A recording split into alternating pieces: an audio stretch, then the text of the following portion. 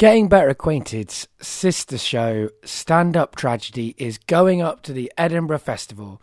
We're going to be doing an hour of tragedy every day as part of the PBH Free Fringe at the Banshee Labyrinth Banqueting Hall from the 2nd till the 24th of August. If you're in Edinburgh, come along and see the tragedy. Also, Getting Better Acquainted, for 5 days only, we'll be doing live conversations at the Royal Oak at 3:15 p.m. every day from the 18th till the 22nd of August. On the Monday, my guest will be Rosie Wilby. All of the rest of the guests are to be confirmed, but they're going to be great people and they're going to be interesting conversations. So come and get better acquainted at the Edinburgh Festival. The way I was brought up, it was like you have to work for everything. Work for everything, provide, work, provide, you know. Right. So to suddenly be in a position where you're being paid to literally sketch in a pad, right, is a bit like, well, this doesn't feel like work. Right, right. So it doesn't make sense. Like the cognitive behaviour, it doesn't work. It doesn't compute. Hello, I'm Dave. I'm the guy that's putting all this stuff together. I need to get better. Please make me better. I want to get better acquainted with you. Today we're getting better acquainted with Liam. Hello, Liam. Hello, Dave. It's always a bit kind of surreal, isn't it? Sort of like we're sitting here, we're talking, and suddenly I'm sort of saying a line. We're on mic. We're on. Oh, you're holding a. I am. I'm holding wig. It looks like a. Yeah, people have said hedgehog in the past. You're saying wig. Yeah, it's a well-protected microphone, as I'm a sound professional these days. The first question that I ask everybody is, how do you know me? I know you through our work together on Stand Up Tragedy. You run Stand Up Tragedy. We had a mutual friend that I used to live with, Eva.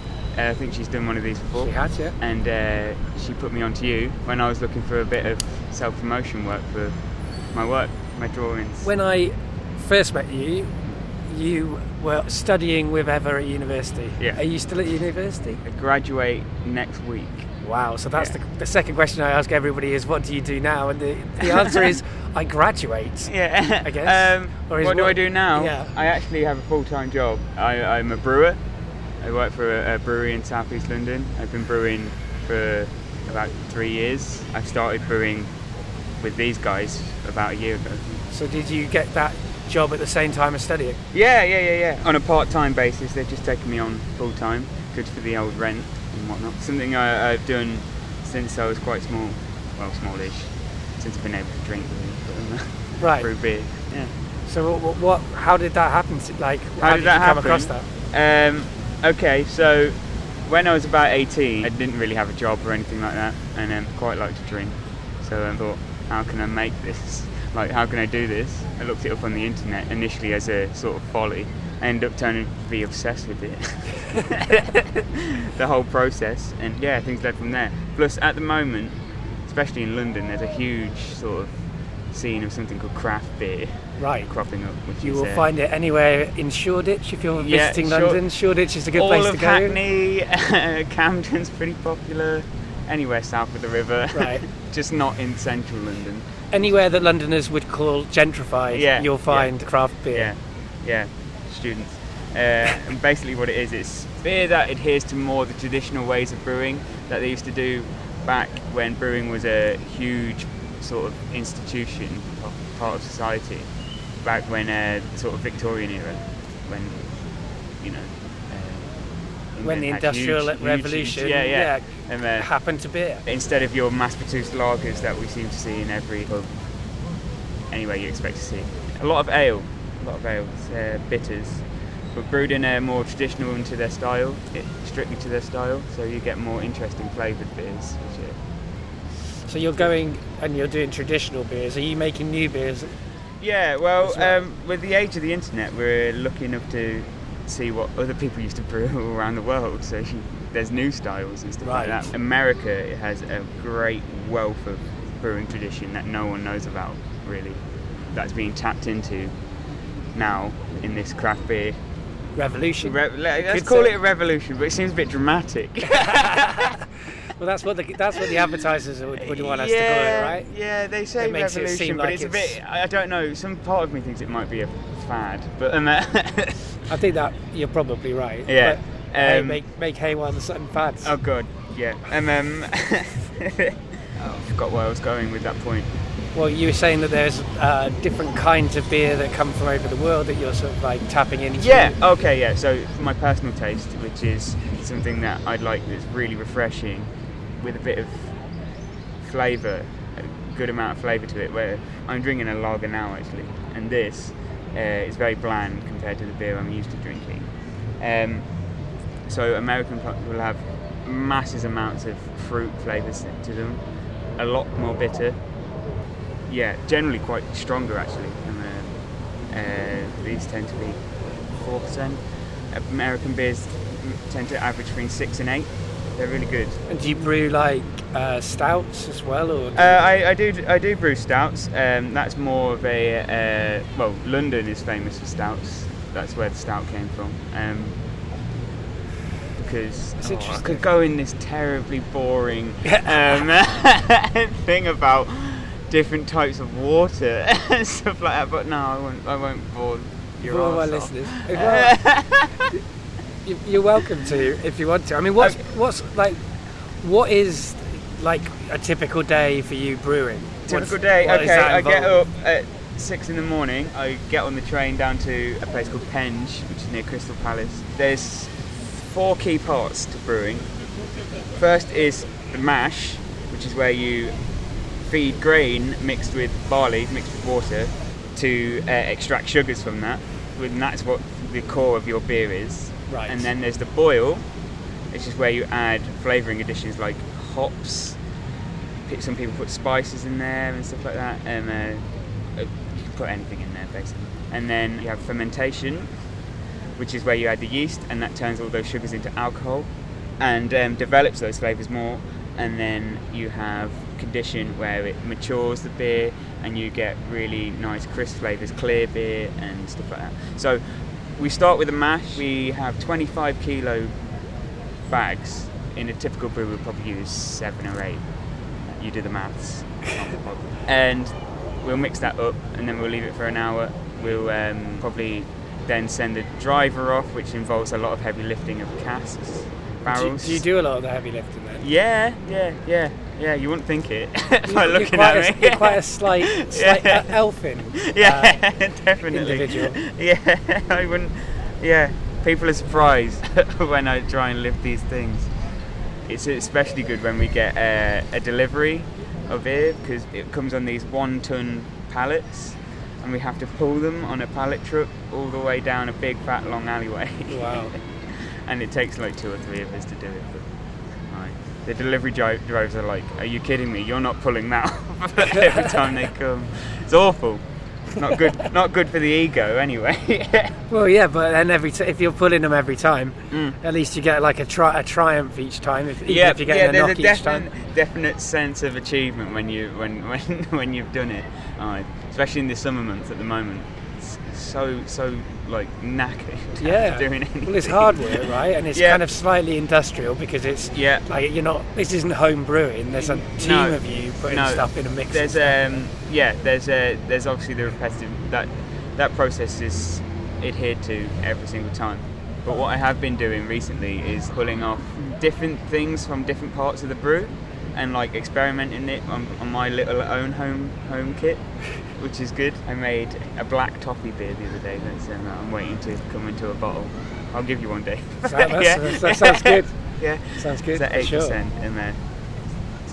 Yeah. So you sort of like you love beer, right? Yeah. It seems, and you started making it yourself at home, and then you just contacted this brewery and they gave you a job. I was very lucky. Jobs for brewers it's actually quite a competitive field because there's not many brewers and quite a lot of people that are into it. Although that's changing now because now London 2 years ago only had 30 microbrewers. We now have 80 in the space of 2 years, and that figure looks like it's going to be on the rise as well. So, I've got a question again, Dave. I apologise. Well, how did you get the job?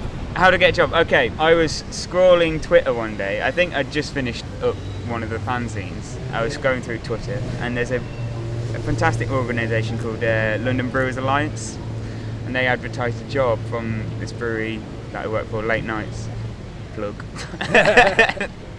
And I sent them an email, literally 5 lines long, saying I'd like to come and help out. I'll make tea.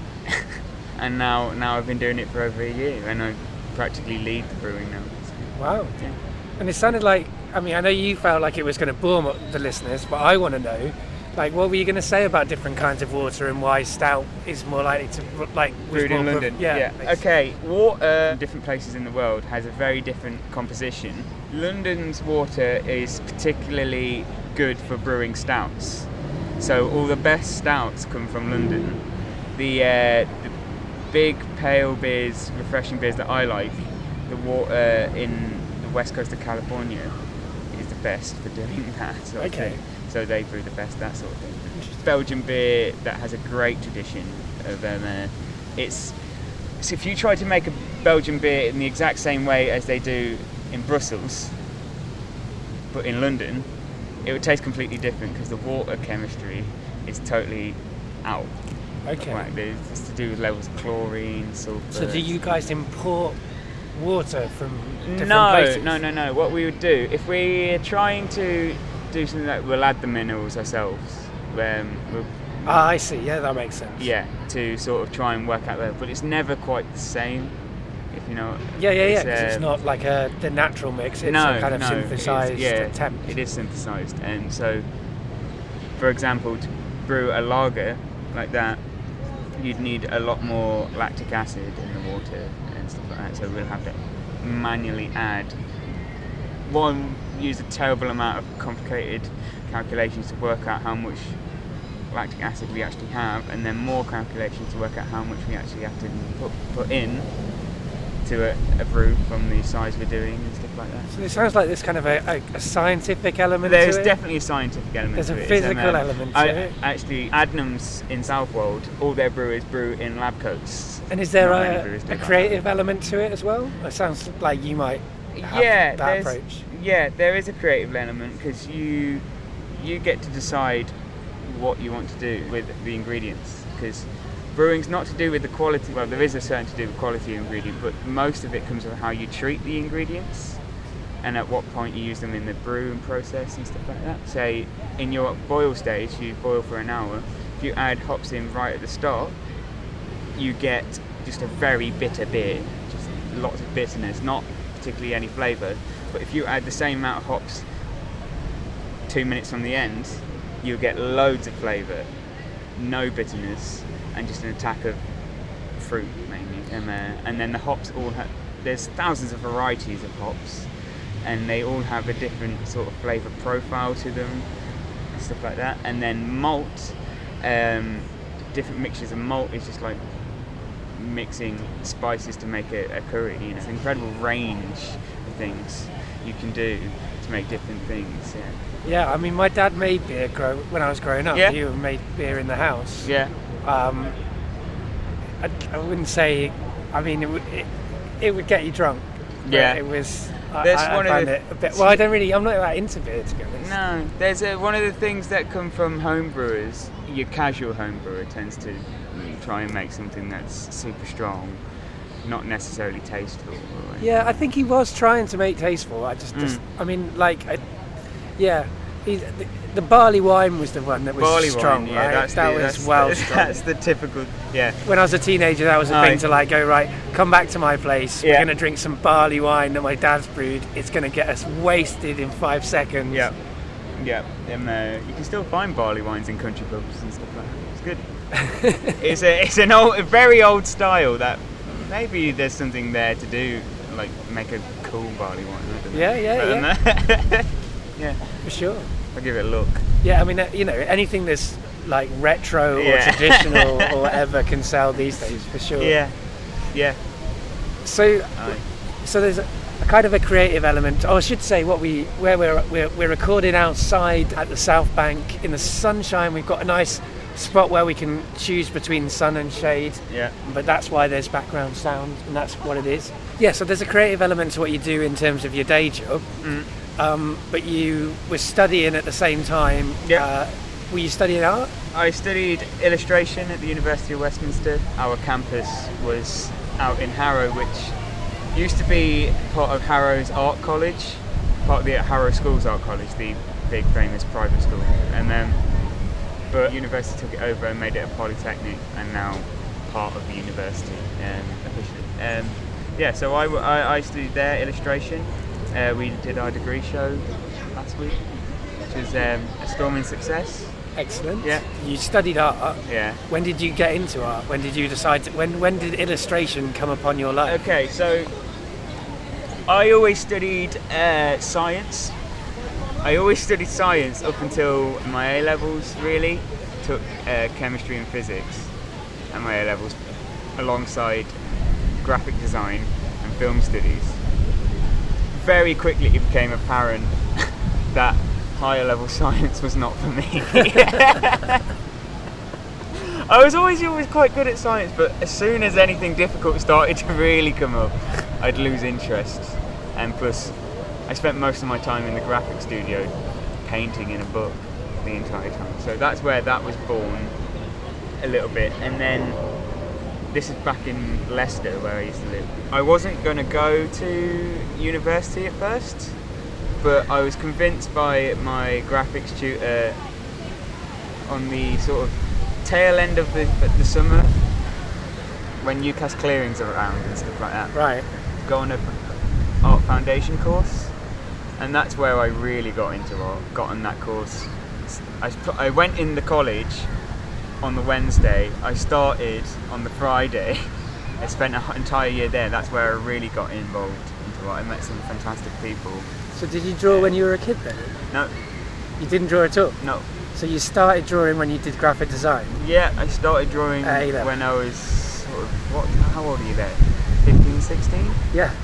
15, 16? Yeah. And I didn't draw particularly huge amounts then, and it was only really when I got on the foundation I started really giving it a crack. Normally when people go to art foundation, they've gone because they are already into art. Yeah, I remember knocking up a portfolio. It was mainly made of photography images. I'd just gone around with a camera, like taking pictures of things that I thought were interesting.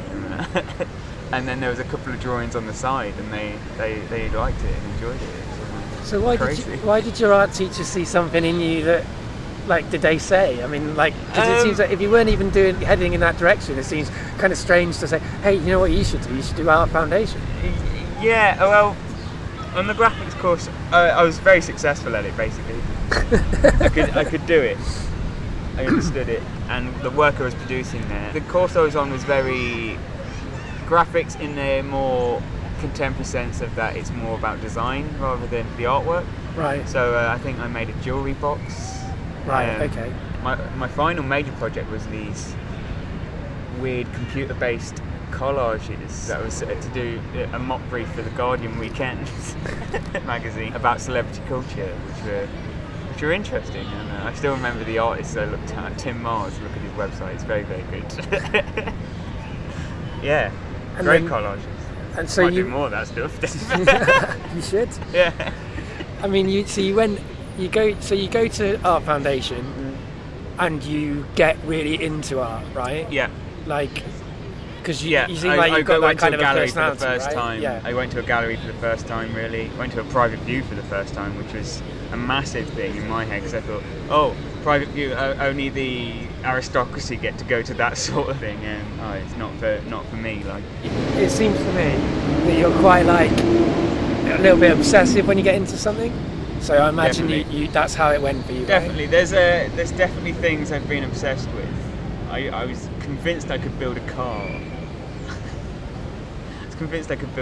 What, from scratch? Yeah, like out of composite parts. It was bizarre. It didn't work out. Was that when you were in art foundation? No. That when you were young? I think it was the summer before I went to university. Yeah, I tried to build a car practically out of wood and a bit of mediocre electronics. Wow. It didn't work. No. It didn't work. But it sounds like it's a noble effort to try and achieve something like that. Right? Yeah, it's good. Yeah, I think I do have a bit of an obsessive personality. And so you go to Art Foundation and you meet some cool people and you get kind of into art, right? Mm. I mean, what was that like? My tutors were sorts of people I'd never met before. One was a doctor, studied at the Royal College.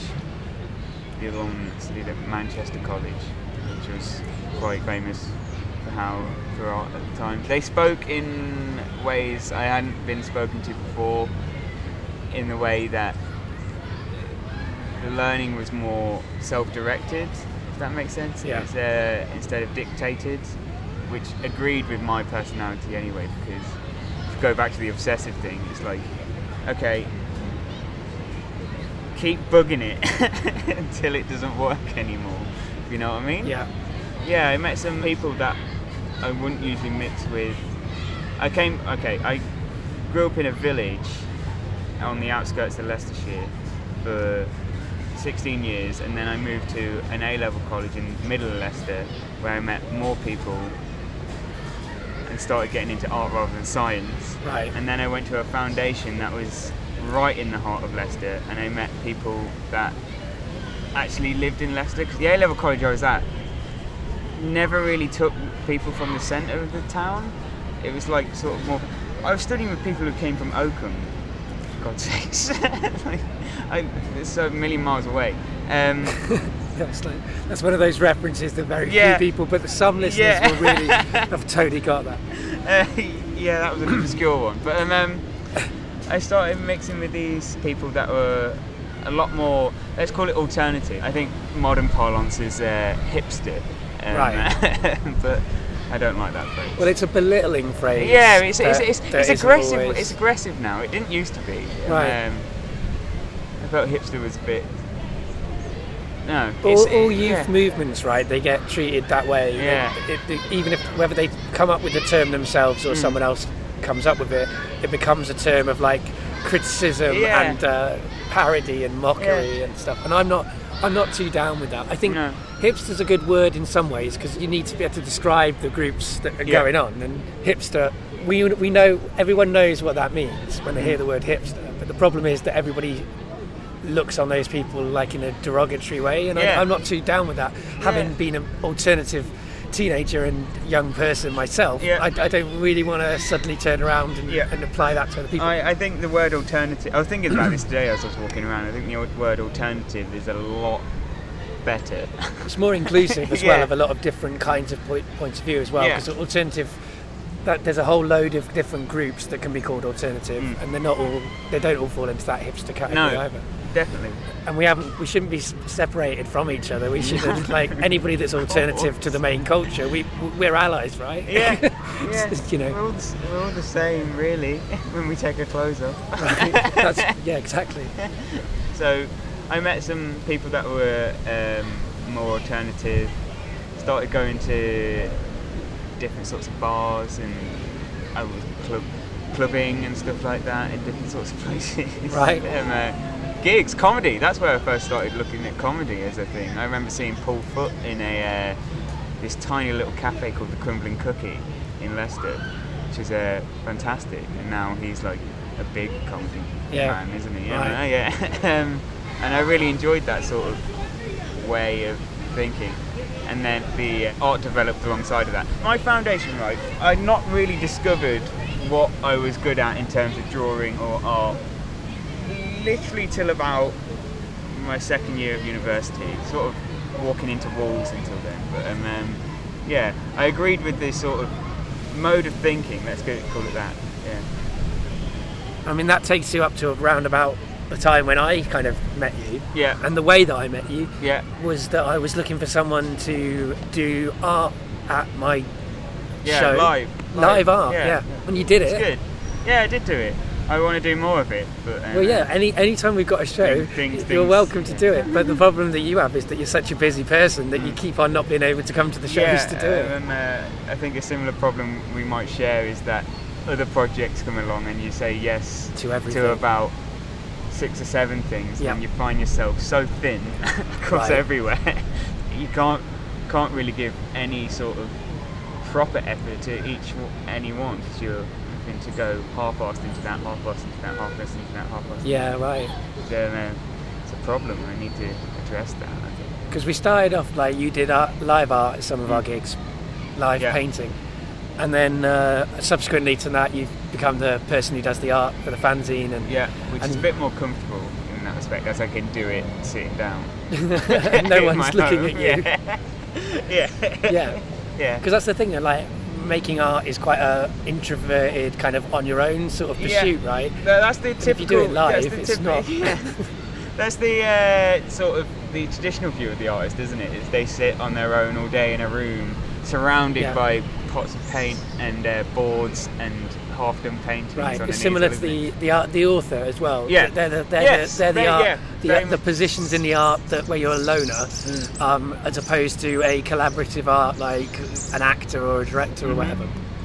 But I mean, I do both those things though. I like Yeah. sitting in a room on my own, and I also like collaborating. And I think you like a bit of both, right? Yeah, I prefer collaborating actually. And, it deals with some of the lazy issues I have as well.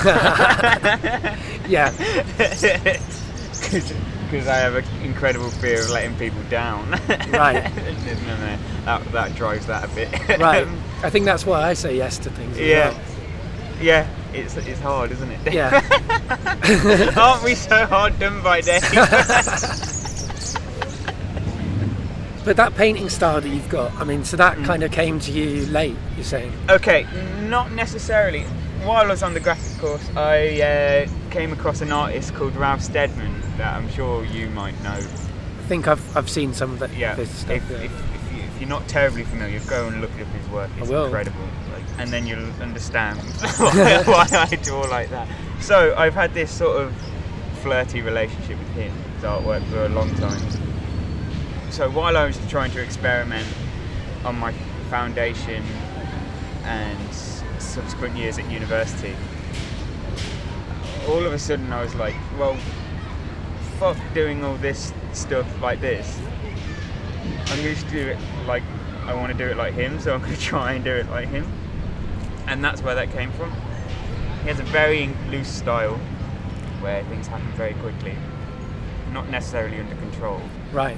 Which is I think is a nice, really nice, sort of almost beautiful thing that can happen that you can't replicate or anything like that. It's quite dark as well, Yeah. what you do. Yeah, but I think Not that's in- something but that more might be- ingrained in me rather than the style.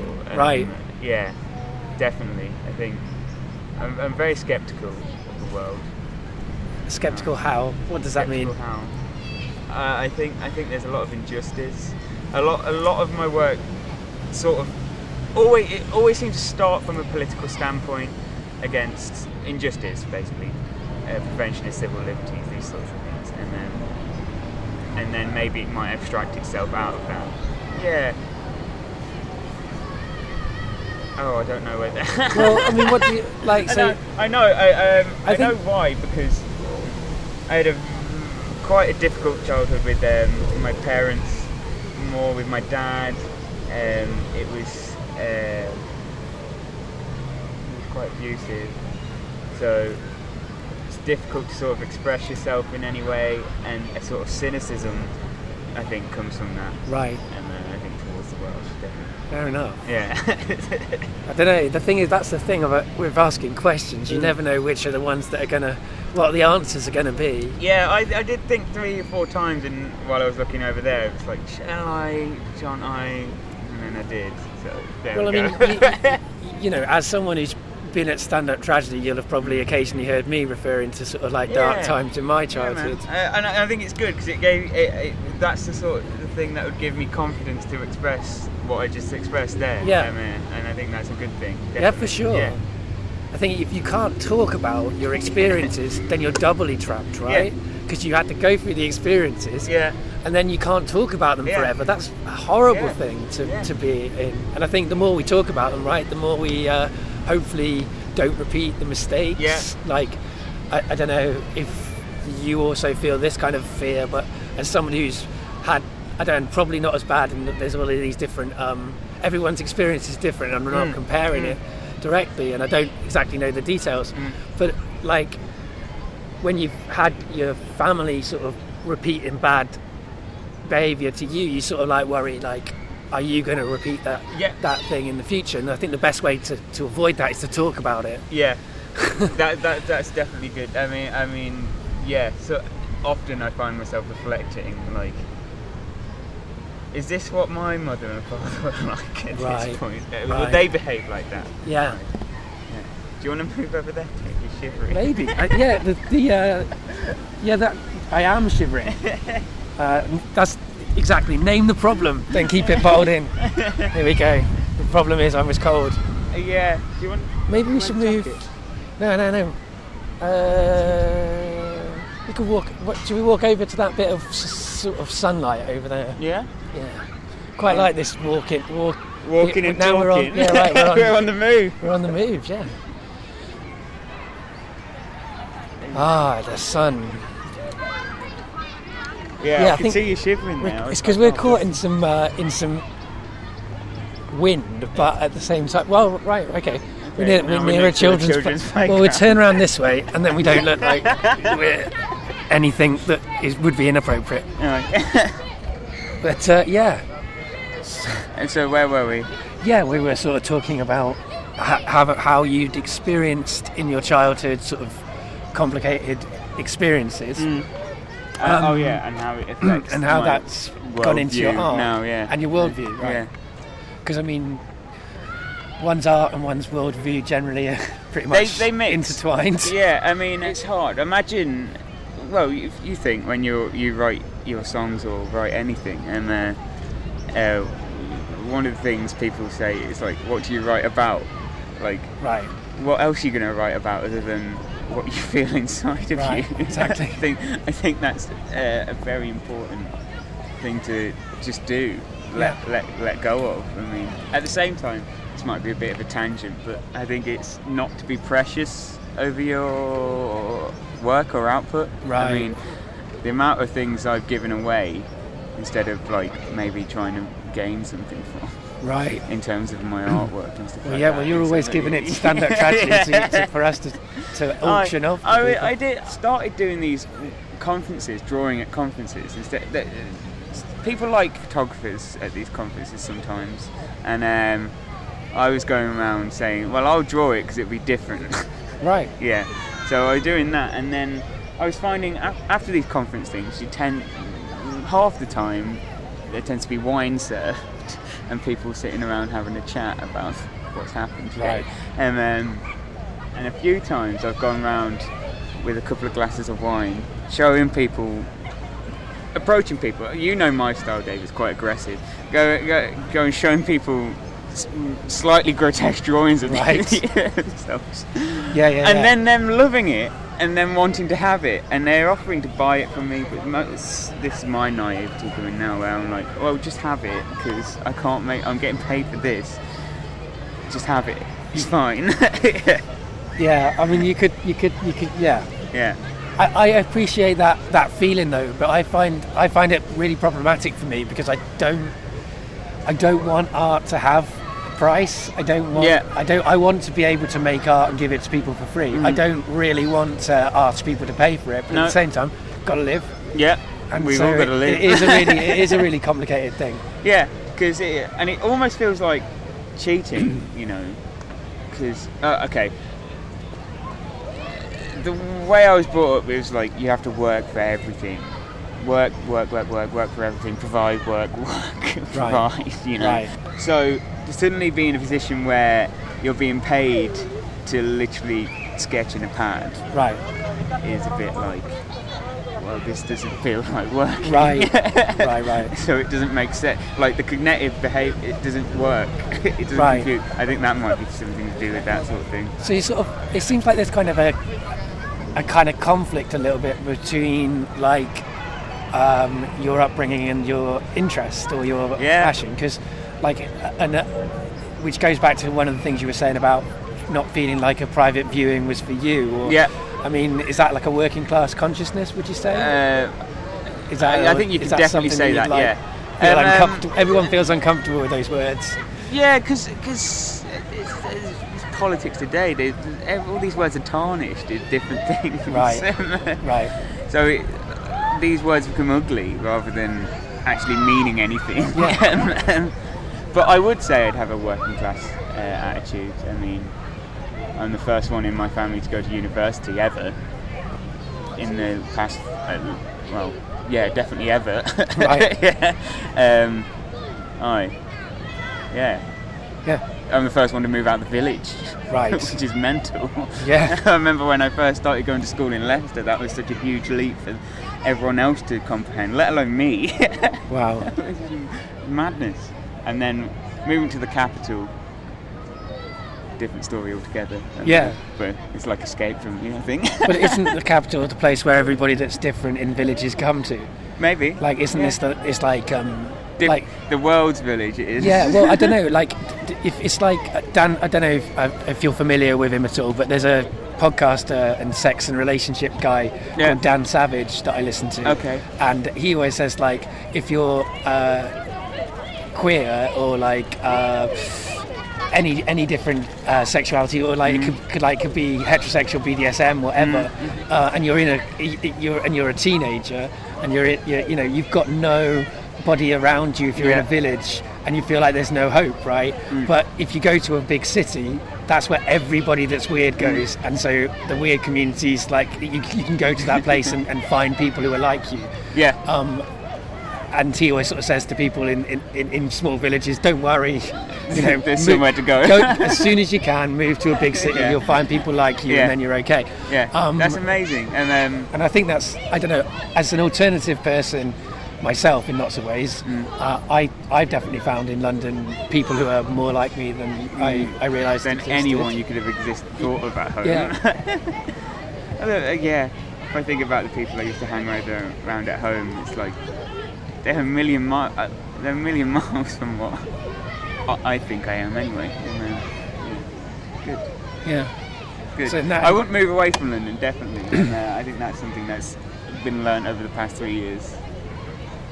What, that you wouldn't move away? I wouldn't move away, no. Whatever. I'd never say ever. Never. So, right. But you feel like this is a place that you belong. It's a good place to be. Right. Good place to be. I mean, I was walking past my old work earlier, and I thought I had loads of great memories there of people that are a lot closer to me than that I could compare with back at home and stuff like that. Yeah, I mean, so when you sort of say you've got like a cynical view, and you like, it sounds like you're sort of losing some of that cynicism. The general view is quite cynical, but they're individuals. When you think of individual people and individual contexts that you experience yourself, they have their own sort of power, don't they? Yeah. So when I think of the bar down there that I used to work at, I think of the work colleagues I used to work with, the regulars that used to come in, and some great conversations and laughter and stuff like that. And but that, I'm able to separate that away from a political context. Yeah. Well, a lot of people are. I mean, like a guy I really admire, Harold Pinter. Yeah. He, like, near the end of his life was like, life is hell, but people, I love you. Yeah. And when I remember sort of, I guess I was 18, 19 when I was like listening to that, and I was like, whoa, that's articulating how I feel. Yeah. That's brilliant. Yeah. That's a brilliant thing to think when you're 18, did you say? Yeah, I guess so. I mean, it's I don't know if it's brilliant or not, though, because it gives you no actual solution, because you go, right, okay, individuals are great, and most individuals I find, like doing a show like Getting Better Acquainted, where I talk to people who are very unlike me quite a lot, are great, one-on-one level, really great, everyone's nice, like in a conversation, but at the same time collectively we're doing terrible things, and also I know that people can do terrible things personally as well, which it sounds like you've also experienced some of that. So So how is that tackled? Like, I don't know. Do we like live in ignorance? Or I don't know. I don't think we can. I think it's better to not live in ignorance. Yeah, definitely. But it's good to remember the nice side as well, because it does give you a bit of hope, or at least personal enjoyment. I don't know. Hope's a bit much, isn't it? Good, very good. But I mean, yeah. So you found somewhere that you kind of connect to from coming from a place where you didn't feel connected. Yeah, literally the first bit of independence I got when I moved to the city school was great, and then it's just grown from there, you know. And moving to the capital has been another massive step, and you know, I made my own friends almost immediately, which I didn't think I would do, because I was diagnosed with something called social anxiety disorder, and literally just before I moved to London, and I was like, oh shit, this is going to make me not be able to make any friends, full stop. So yeah, it's amazing that I'm sitting here with a man with a mic now, compared to where I was a few years ago, where I wouldn't leave the house without being sick. That was awful. So you were kind of agoraphobic for a bit? If you weren't leaving the house, is all I'm literally just so scared of social situations. Yeah. And it came out of having a quite heavily reliant relationship, and then romantic relationship. Yeah. And then yeah. Sorry. Go on. I forget there's different context to that word. No, you know. Yeah, and I suddenly found myself lost, and then a whole unearthing of issues came out, but they got spoke about and dealt with, and then came out of the tunnel brighter. Brilliant. So you've been in sort of therapy then? Yeah. Oh yeah. Man. Yeah. We all should go through therapy, deal with some things, I think. Well, I'm all for going to therapy, but I couldn't get on the list of through the NHS. So oh really? Yeah. Oh. It's all right. Yeah. You passed the test at being broken better than I did, and then you got the help. It's all relative though. No, I know. That's why that was my joke. Really, is and also you don't know how broken somebody is. I don't even like the word broken. You couldn't even that was a try kind of ironic word. Yeah, you couldn't even try to even guess, could you? No. It's weird because do you ever find yourself like at I'm using the word parties, but social situations basically with people you've never met before, and they're talking about something, and you think, oh wait, someone's just very sort of off, and you think it'd be easy to judge, but maybe they need something. I don't know, I might be jumping the gun there a bit. Well, I think, what do you mean, like therapy? Yeah, well, not necessarily therapy, just someone to talk to a bit more properly. Definitely. You know? There's everybody's in that position, and even if you're talking all the time, you still need to talk. I mean, I'm talking all the time, and I'm not fixed yet. No. But I mean, you don't want to be fixed, Dave. I don't know. That's wrong. Yeah, exactly. I'm not broken. I just need to find a way of living in the world that I can handle. Yeah. Right. Yeah. But I mean, it's good that you got help, and it's good. It's interesting that you're right. I mean, being diagnosed with something that specifically says you have a social anxiety disorder must give you social anxiety, right? Yeah, because it's sort of it's identified, and then you think, and then at the time it was like that's all it was. You know, it's that was my life. It was this, you know, I wasn't employed or anything, so I was sitting there like, okay, so you're now social broken. Right. So in some ways it's good to get a diagnosis, but in some ways it makes you feel like... Well, the diagnosis was good because it opened the gate to help. Yeah. Named the problem. In the acceptance of the problem, and then but in the short run it was difficult because it meant I was trapped. Right.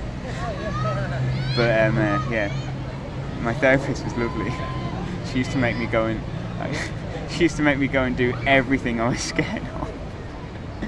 I used to work for McDonald's for a couple of years, and then one of the things I was scared of being that young, was talking to my boss about the way things I felt. So I went up to her and told her I wanted to quit straight away. And that was, I remember walking down the, I used to walk a mile. I used to have to walk a mile to work down a dual carriageway, and I remember walking down that road thinking, I've got to turn around, I've got to turn around, stuff like that. But when it happened, it was so liberating. Yeah. It was incredible. Aye. That's great. I mean, Yeah. you know, sometimes It you feels do like need a the life help event from, or like, you know, something like that. somebody just to like Yeah. dislodge the habits that you formed and just like give you that little nudge. That is a really valuable thing. Yeah, it was great. It's great. I can look back on it now and think that was amazing, but at the time it wasn't. Sure. Yeah. Well, that's the thing, though. An experience can be amazing, even if it was unpleasant. I guess that's what its stand-up effect. tragedy is Right? about, Maybe yeah. it is. Yeah, it's one of the things for sure that I'm interested in, and not just stand-up tragedy. This show or Spark London or all the things I do, like people like reaching in and examining stuff that's happened to them. It's something I'm, you know, interested in. Yeah. I guess because that's what I have to do myself, right? Yeah. It makes me feel less alone if everyone else is doing it too. Yeah. I think that's really true. Very, very true. Yeah. Aye. Yeah, but you must be able to, because you do talk quite a bit, lots of people around. I should imagine you must be able to, if you have sort of an acute attack of something, you must be able to get on and deal with it pretty quickly as well. I wish that was the case. Yeah? No, I wish that was the case. I'm generally better in social situations than I used to be because I've completely I'm more and more like owning the fact that I'm awkward and you know, accepting that, and that's what I'm doing on stage. It's also what I'm doing in my life more, and I'm talking about stuff more. I used to think I was really open, but I didn't say loads of stuff to people, so I wasn't actually open, and I didn't. And now I can make people feel awkward by talking too openly. Like when I first meet someone, I'll go straight into that's subjects my worry that people at the don't want. moment. But you know what? People don't mind. No. As long as you're comfortable about it. Yeah. If you're like, that's the thing. Yeah. I've always done it, of going into a conversation and revealing too much straight away, or asking an awkward question. But now I'm relaxed about it. Whereas I used to be tense about it, so I would be like, very big ball of stress about it. And that, of course, made people go, I don't want to hear this, this is unpleasant. Aye. But if you talk about it kind of relaxedly, then often they say, I've had an experience like that, or that's, you know, I've learned something. You know, it doesn't have to be as charged as you feel like it is. So the energy you put onto it is let's call it energy, but Energy's fine with me. I'm a theatre studies major. So the way you approach it is probably more to do with than the actual event. I'm more comfortable in myself, but it doesn't necessarily stop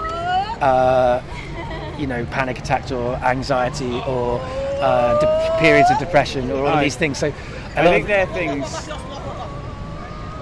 that we have to learn to live with almost. I don't think they will stop. They're definitely something we have to learn to live with. They're also something that we have to learn to minimise if we can as well, and so I'm trying to do that. Life doesn't make that easy for anyone, which is why I think we should fundamentally change the way society is structured. But hey, I don't think we can, so I'm in a bind there. There's too much water under the bridge, isn't there, Dave? So, but that's something I'd like to let's fundamentally change the way society works. Right. Crowdfunder. Crowdfunder.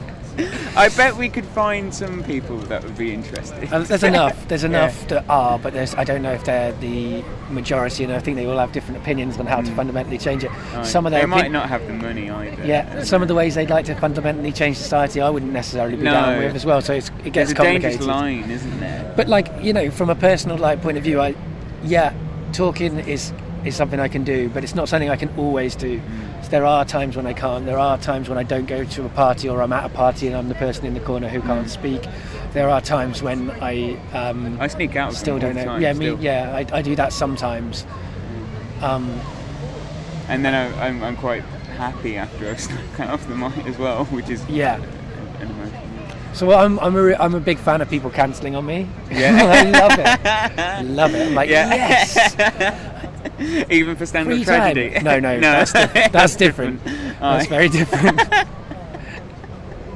Although that is what attracts me to doing shows, because once the show starts, you can't worry. No. Like it's like when I'm on stage, I don't have, I can't worry. But for it, I worry loads. No. Afterwards, I worry loads. I've seen you do. Yeah, but on the night, I'm just quite chill, right? Compared to like how I am before and after. Yeah. Because you see me in the bit beforehand when I'm very not chill. Yeah. And then you see me on stage when I'm like, and then you're all relaxed again. It's and weird. It's fine. And it's like that's that initial bit beforehand spot. sometimes is like fucking hell. Yeah. I know, but you don't get the show done unless you have that kind of feeling. Of course.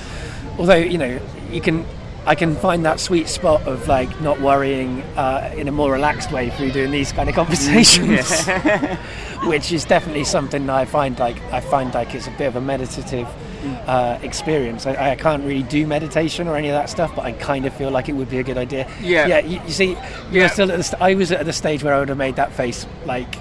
Yeah, when I was your age, but now I'm like much more like I want to be good enough to do it rather than like, it's a bit like, I mean, because do we have time to meditate, Dave? Well, that's the thing. Maybe we would be happier if we did, though. Yeah. I don't know. Like, wouldn't it be nice to turn off your brain for a little while, right? Amazing. Isn't that the thing? Sleep is great, isn't it? Yeah, but sleep's good for it. But it's hard to sleep sometimes. If I could meditate, I'd probably sleep easier. But I mean, I'm fundamentally a very anxious person. It's quite hard to meditate, I think, if you're anxious. But everyone keeps telling me it's the thing to do. Aye, there's a group of people on my course recently that were like, we're going to this meditation evening in Hoxton. that doesn't sound great to me either. But I bet that's going to be 15 minutes of meditation and then like, let's all get really, really drunk. I can't deal with it tonight. No, sure. Yeah, well, it sounds like that's the sort of place I'd sneak out. Well, you've got things that are working for you anyway. You know, I mean, are you out of therapy now? Or God, yeah.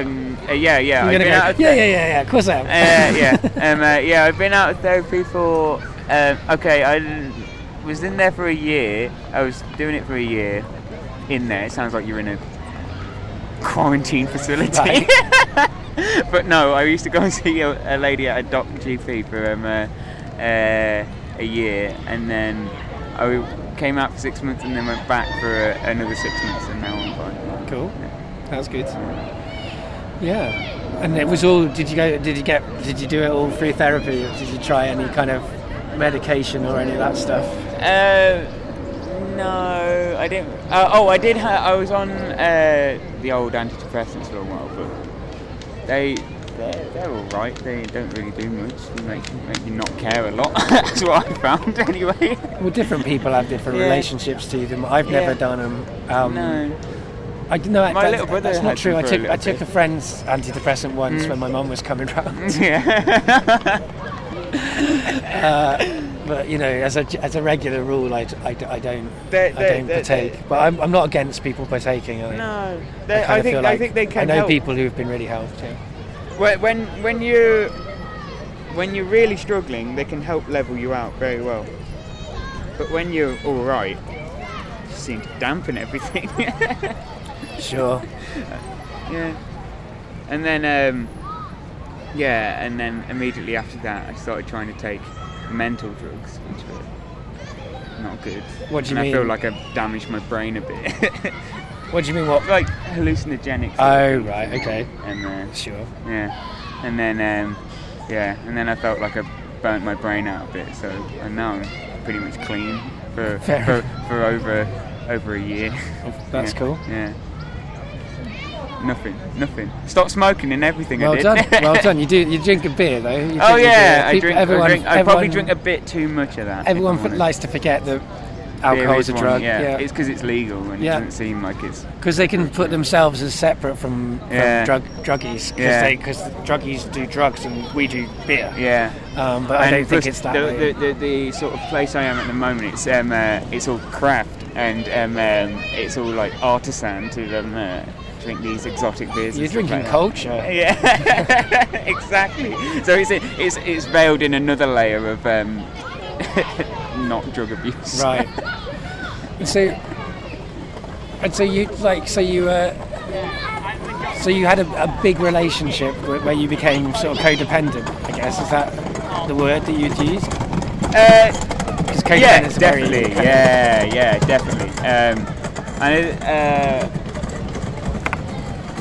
Naive, very much, to get into that sort of situation. Plus, it was a definite. I remember it was a sort of escape from home life as well at the time, which was a massive factor. Right. Yeah, and I think it just became a bit overbearing for both parties. Well, that's it. That's a funny thing. Like I didn't have that. Like I might have wanted to escape my home life through my relationships, but it never worked out that way. But I had my girlfriend moved in with us when I was 17 because she was having problems in her home, and I was a bit of a white knight back in those days. I wouldn't necessarily make the same choices or have the same stupid attitudes of I can save this woman. I would not have that attitude now, but I had it then. And I would call that probably quite a codependent relationship that we had. It's weird when you're that young though, because I don't think... Well, everyone's different, aren't they? But I definitely wasn't ready to do anything real in my life back then. and I see people that are quite capable parents sometimes at like a couple of years older than that. Well, my sister was 16 when she had her kid, and she was a great parent. It's sort mad, of isn't their it? life right out in some ways. Not that Madness. Everyone's different. Doesn't sort everyone's life out. Yeah, I have a cousin that's exactly the same as me, age as me, by a month, and she has a very sort of nice little life that she's got going on. She has a child and a house and stuff like that. And, sometimes that's enviable, but I don't think I would want it. No. No, I wouldn't. No, I wouldn't be able to come here, would I? You don't. There's pros and cons to kids. Yeah. I don't want any. No. I can't have any, in fact. No, I've had a vasectomy. Oh, really? Yeah. What brought on that decision? Don't want to have kids because I don't want to repeat. Well, there's loads of reasons. Yeah. But one of them is I don't want to repeat the parenting of my mum to a child. One of them is that comes down to that fear thing. Give up art and all of the stuff that I do, because if I had a kid, I would be. You'd have to. Right, and I would, I'm too selfish to allow myself to stop being selfish. I look at the future. I don't see a great world for kids to live in. That's another one. Yeah. Cynicism. Not that I judge people for having kids. I just I already feel so worried about my nieces and my great nieces and my nephew. I'm so worried about their life that they're going to live. If it was my own child, that'd be like times 100 the anxiety that I would have. Well, it's good. I think it's good you can recognise that sort of point and make the decision yourself. Although it was a long extreme time. We took a long time making it. Well, my partner's also doesn't want kids. Oh, right, good. So that helps. But that definitely would help. Yeah. I mean, ultimately it was my decision, but I don't really want to be in a situation where I have to go through the anxiety of any potential pregnancy moments. Yeah. Because I believe in women's right to choose. Yeah. So if I don't want to be in that situation, I have to choose myself. Yeah. And that's what I've done. Yeah. Yeah. Good. And if I want kids, I can always adopt them, because there's loads of them around who want to be adopted. Yeah. And need to be adopted, pick them up right? off the street, can't you? It's bad. That is not the way to go through an official adoption process. I would not do that. No, I know. That's like my official, I know this is a joke, just to make it clear to the NSA. This is being recorded. Right. Indeed it is. But I mean, I don't want kids. But I don't know how that came up, but there you go. I mean, I'm not sure either. Yeah, part of it is, I don't know if you know this about me. I have me and my partner have like an open relationship as well. That meant that there's lots of people who I could potentially. Well, I'd like to say lots of people. That makes it sound like I'm actually. You can open up your relationship, but it doesn't actually mean that you meet anybody that's interested. Yeah. But if that's another reason that I made that call, I guess. But that's Yeah, I don't have a very conventional approach to life these days, it seems. No. What's the Which, point in having conventional? when I was a teenager, I definitely thought I wouldn't have No. a conventional approach to life when I grew up. But I am surprised, nevertheless, to find that I'm, doing sort of slightly strange decisions that people don't really understand when I talk to them. And that you can make big mistakes if you've had a vasectomy. Like, my friends announced that they were pregnant to have their second child. And I was like, oh, that's great, I've had some good news. I was officially declared infertile last week. And I was like, whoops. And it and suddenly everyone was asking me about my stuff, and it took the glory away from them, and they felt like I was judging them for having children, because you would, right? If someone's like, hey, I'm not having them, this is why, because the first question people ask, as you did, is, why aren't you having them? And then you say some reasons, and then they feel judged. And then they have to think about those reasons. They were very nice about being, like, it was an inappropriate thing to say, but they were very nice in the way that they handled it. I deserved a lot more grief. Yeah? And I didn't get any. Right. That's bad when you're not punished when you feel like you should be, though, isn't it? I don't know. I just generally try and feel all the guilt. Right, any guilt you can find. I'd have been a great Catholic. Right, I often think that about me, right? I'm consumed with guilt in every area of my life, but I was brought up completely unreligiously. Yeah. Why did that happen? Yeah, I don't know, it's weird. Well, I actually can say why some of the reasons it happened for me. I think it was probably my mum telling me that all men were terrible and evil, and that I was one of those, and so would never have any hope in being a good person. I could only do damage to women. Wow, that's a quite probably an impression. Yeah, give me a lot of guilt, that I think. As much as I know it's not true, I still emotionally relate to it because it was said to me when I was a teenager. You're so young, and then those things have a long time to vegetate, don't they? Right. Yeah. I think maybe. Well, probably being told I ruined Christmas, that probably didn't help. Yeah, I think I've heard of you that story. That was like my like the stand-up tragedy Christmas. That was like a really cathartic experience for me that night. Like getting out all of the horrible stuff of Christmas that I've hated over the years, in a room where everyone was like, "Yeah, we've had terrible experiences too, like much worse than mine." Some of the experiences on that stage. I remember that night because I remember me and you have had sort of half conversation where we said we don't like Christmas each, but I never really understood why. And then it came out that night, and I thought, good story. Yeah, well, that was the thing. I had the whole host. Every time I went back on stage, I had another Christmas terrible anecdote to share. But I remember. I was ill that night. I finished my painting and went home. Oh wow, you missed a lot of miserable stuff about Christmas. But it was really I'll get it out of you one day. All right, well, you can listen back to the podcast. Yes. But it was a really cathartic night. But then I felt so depressed for like ages afterwards, because I think you just sometimes when you bring up this stuff and you look at it, it's important, but it has like this residue where you have to like experience the dark stuff. One of my counsellors. One of our counsellors, one of the first people I spoke to, told me a good tip to deal with that sort of thing.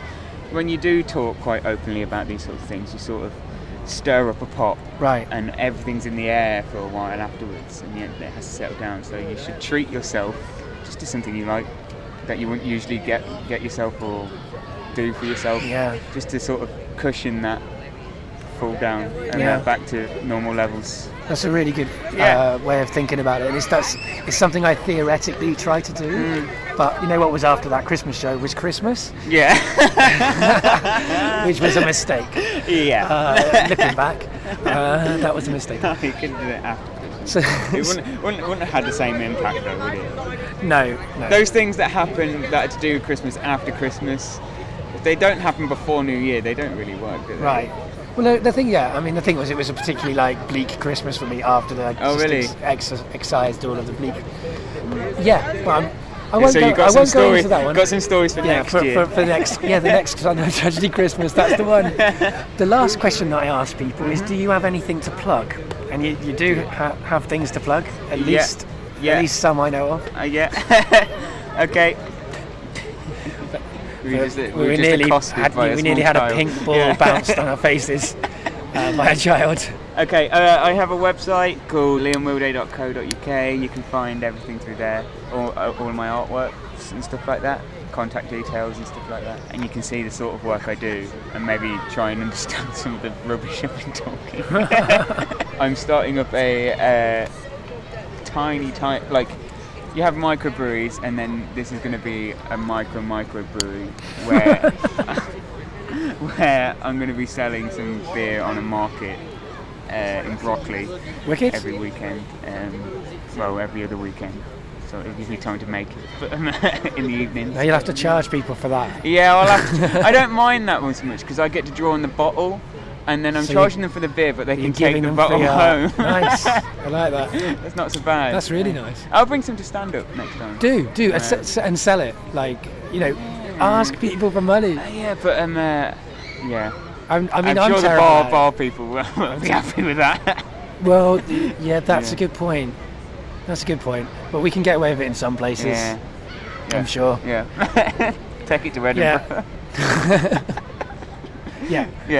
You should definitely ask people to pay for your stuff because it's good stuff. And if you're someone listening to this and you go and visit Liam's site and you want to commission him, you absolutely should. I 100% advocate it. And also, pay him good because he's, pay him. Some artists need to just set the price. Yeah. Don't make him set the price. Give him a good deal. Set the price. Dave, do you want to be my agent? Can't even be my own agent. Yeah. I mean, I'm quite good at. You sold me really well there. I'm better at selling other people than I am at selling myself. But at the same time, I don't want to spend all my life selling other people. Yeah. But yeah, I'll be your agent with no commission for the period of just this podcast. Sounds perfect. Yeah. Cool. So the last thing I ask my guests to do is to say goodbye to the audience. Goodbye, audience. Bye, everybody. You can come and see me at Stand Up Tragedy from the 2nd till the 24th of August at the Banshee Labyrinth at 7:30 every day. Different lineup of tragic performers, music, comedy, spoken word, storytelling, and more. It's going to be great. Come along. Check out www.standuptragedy.co.uk for more details. If you want to help me make the tragedy happen, please consider donating to the PayPal button on that account because it's hard work getting all this together. This year, for me, is a gamble. I don't know if it's going to pay off, but certainly I am doing it. I have no choice now. This is what is happening. And the shows are going to be great. And if you want to see a bit more Getting Better Acquainted, you can see that from the 18th to the 22nd of August at 3:15 p.m. at the Royal Oak. And that's also part of the free thing. So come on down and get better acquainted with me. You can find Getting Better Acquainted on Twitter at GBA Podcast. You can find it on Facebook. It's Getting Better Acquainted. Have a search on Facebook and like it. Or you can find it on the website www.gettingbetteracquainted.co.uk. You can also subscribe by searching on iTunes and subscribing to us that way. And on the Stitcher Smart Radio app, you can download for your smartphone from Stitcher.com or through the App Store. There are lots of ways to get better acquainted.